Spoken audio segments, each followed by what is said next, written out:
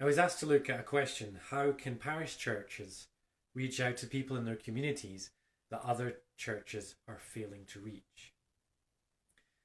There's been a lot of confusion over the years over what church actually is, and perhaps it's necessary to set the record straight. Church is not a personality. It's not a celebrity Christian. It's not a pastor. If it's a person at all, it is the person of the Lord Jesus Christ. Church is not a Sunday, though Sunday is very important in the Christian calendar. Church is not a denomination, though denomination can provide structure and organization and doctrine.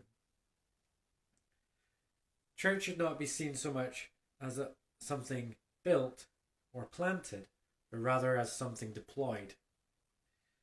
Church should not be seen as an address, but something sent. Church is not an hour on a Sunday. Church is not about size. So what is church? Church is the hands and feet of our Lord Jesus Christ. And hands should not be idle. They should be doing. Feet should not be still. They should be going. We are the church. We, the followers of Christ Jesus, are the church. The church is people. Kingdom people. So what is the purpose of this church? Church is not just about soul winning, though soul winning is important. It's also about soul building. It's not just to save the unreached, though that's important, but it's to teach those who are already reached. It's not just the gospel, but it's the entire word of God. It's not just evangelism, but it's also feeding the flock. It's not just bringing the unsaved to the gospel, but bringing the gospel to the unsaved. Ministry should be to sinners, but ministry should be to saints. The church should preach salvation, but the church should also preach the whole counsel of God as well. The church should teach how to be saved, but it should also encourage and show people how to live. Ministry traditionally is done by a pastor. However, ministry should be done by all. All are in full-time service. All members of the kingdom of God, of the church, are in full-time service. The pastor is the preacher, the proclaimer, but all believers are to be proclaimers of the truth, just as the pastor is. So who are the unreached? The unreached do not seem to fit into one demographic. In fact, they're across the spectrum from a lot of different people groups, a large variety of people. And they all have the potential to be reached. Many churches only have one real demographic in them. For example, megachurch attendees are often a very defined demographic. Dave Gibbons, a megachurch pastor, warns of the liability of size and noticed the power of small local churches in contrast to the megachurches which he was used to. And they tended to be ones that attendees were age 40, mostly male, single, wealthy, educated and suburban. However, in contrast, smaller churches were reaching across the spectrum and reaching into the community. He argues for the streamlining of programming and the fostering of people-powered ministry that can make smaller local churches a more integral and visible part of local communities. Whilst targeting one demographic is not wrong. For example, some of the apostles reached only one people group. For example, one was to the Jews, and one was to the Greeks, and one was to the Romans, and so on and so forth. However, there's something to be said for reaching across the spectrum. Reaching out into all the world with the gospel to all peoples. So the church has people and therefore has people power. And even if few in number, we have the example of Gideon, who was asked to go into battle with only a few men.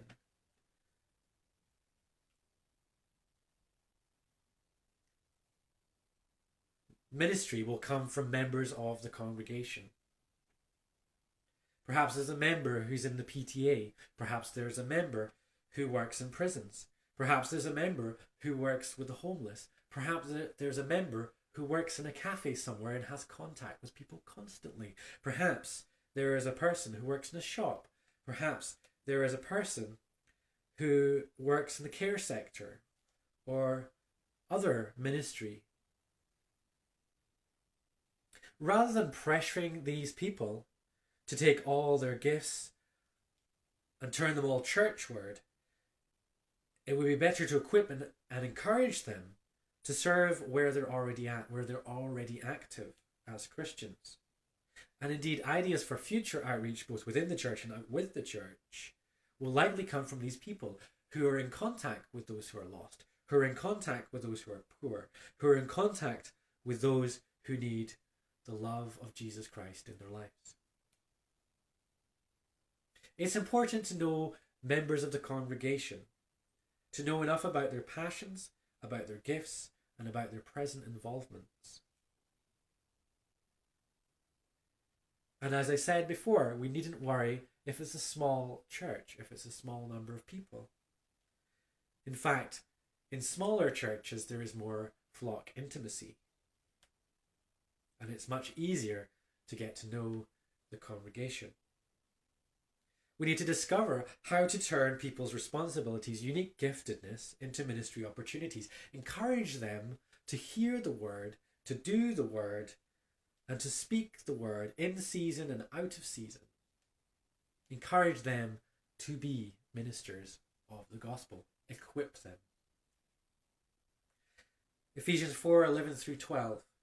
So Christ himself gave the apostles, the prophets, the evangelists, the pastors, the teachers, to equip his people for the work of the ministry, so that the body of Christ may be built up, or edified, as some versions say.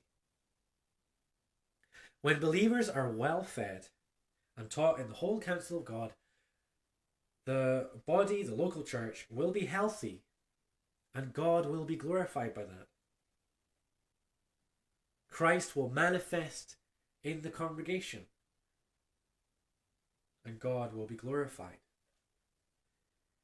The church should be seen more as an edification hub and a training ground for the disciples of God, rather than a society or organization that is about pew warming and spiritual consumerism. We need to consider, what do unbelievers or the unreached see when they see the church? Do they see a healthy organism? Do they see well-fed members? Do they see Christ in us? Are we examples of Christ? Are they convicted by the person and presence of our Lord God? The greatest need for our lost world is that Christ would be manifest through healthy believers who live and understand his word.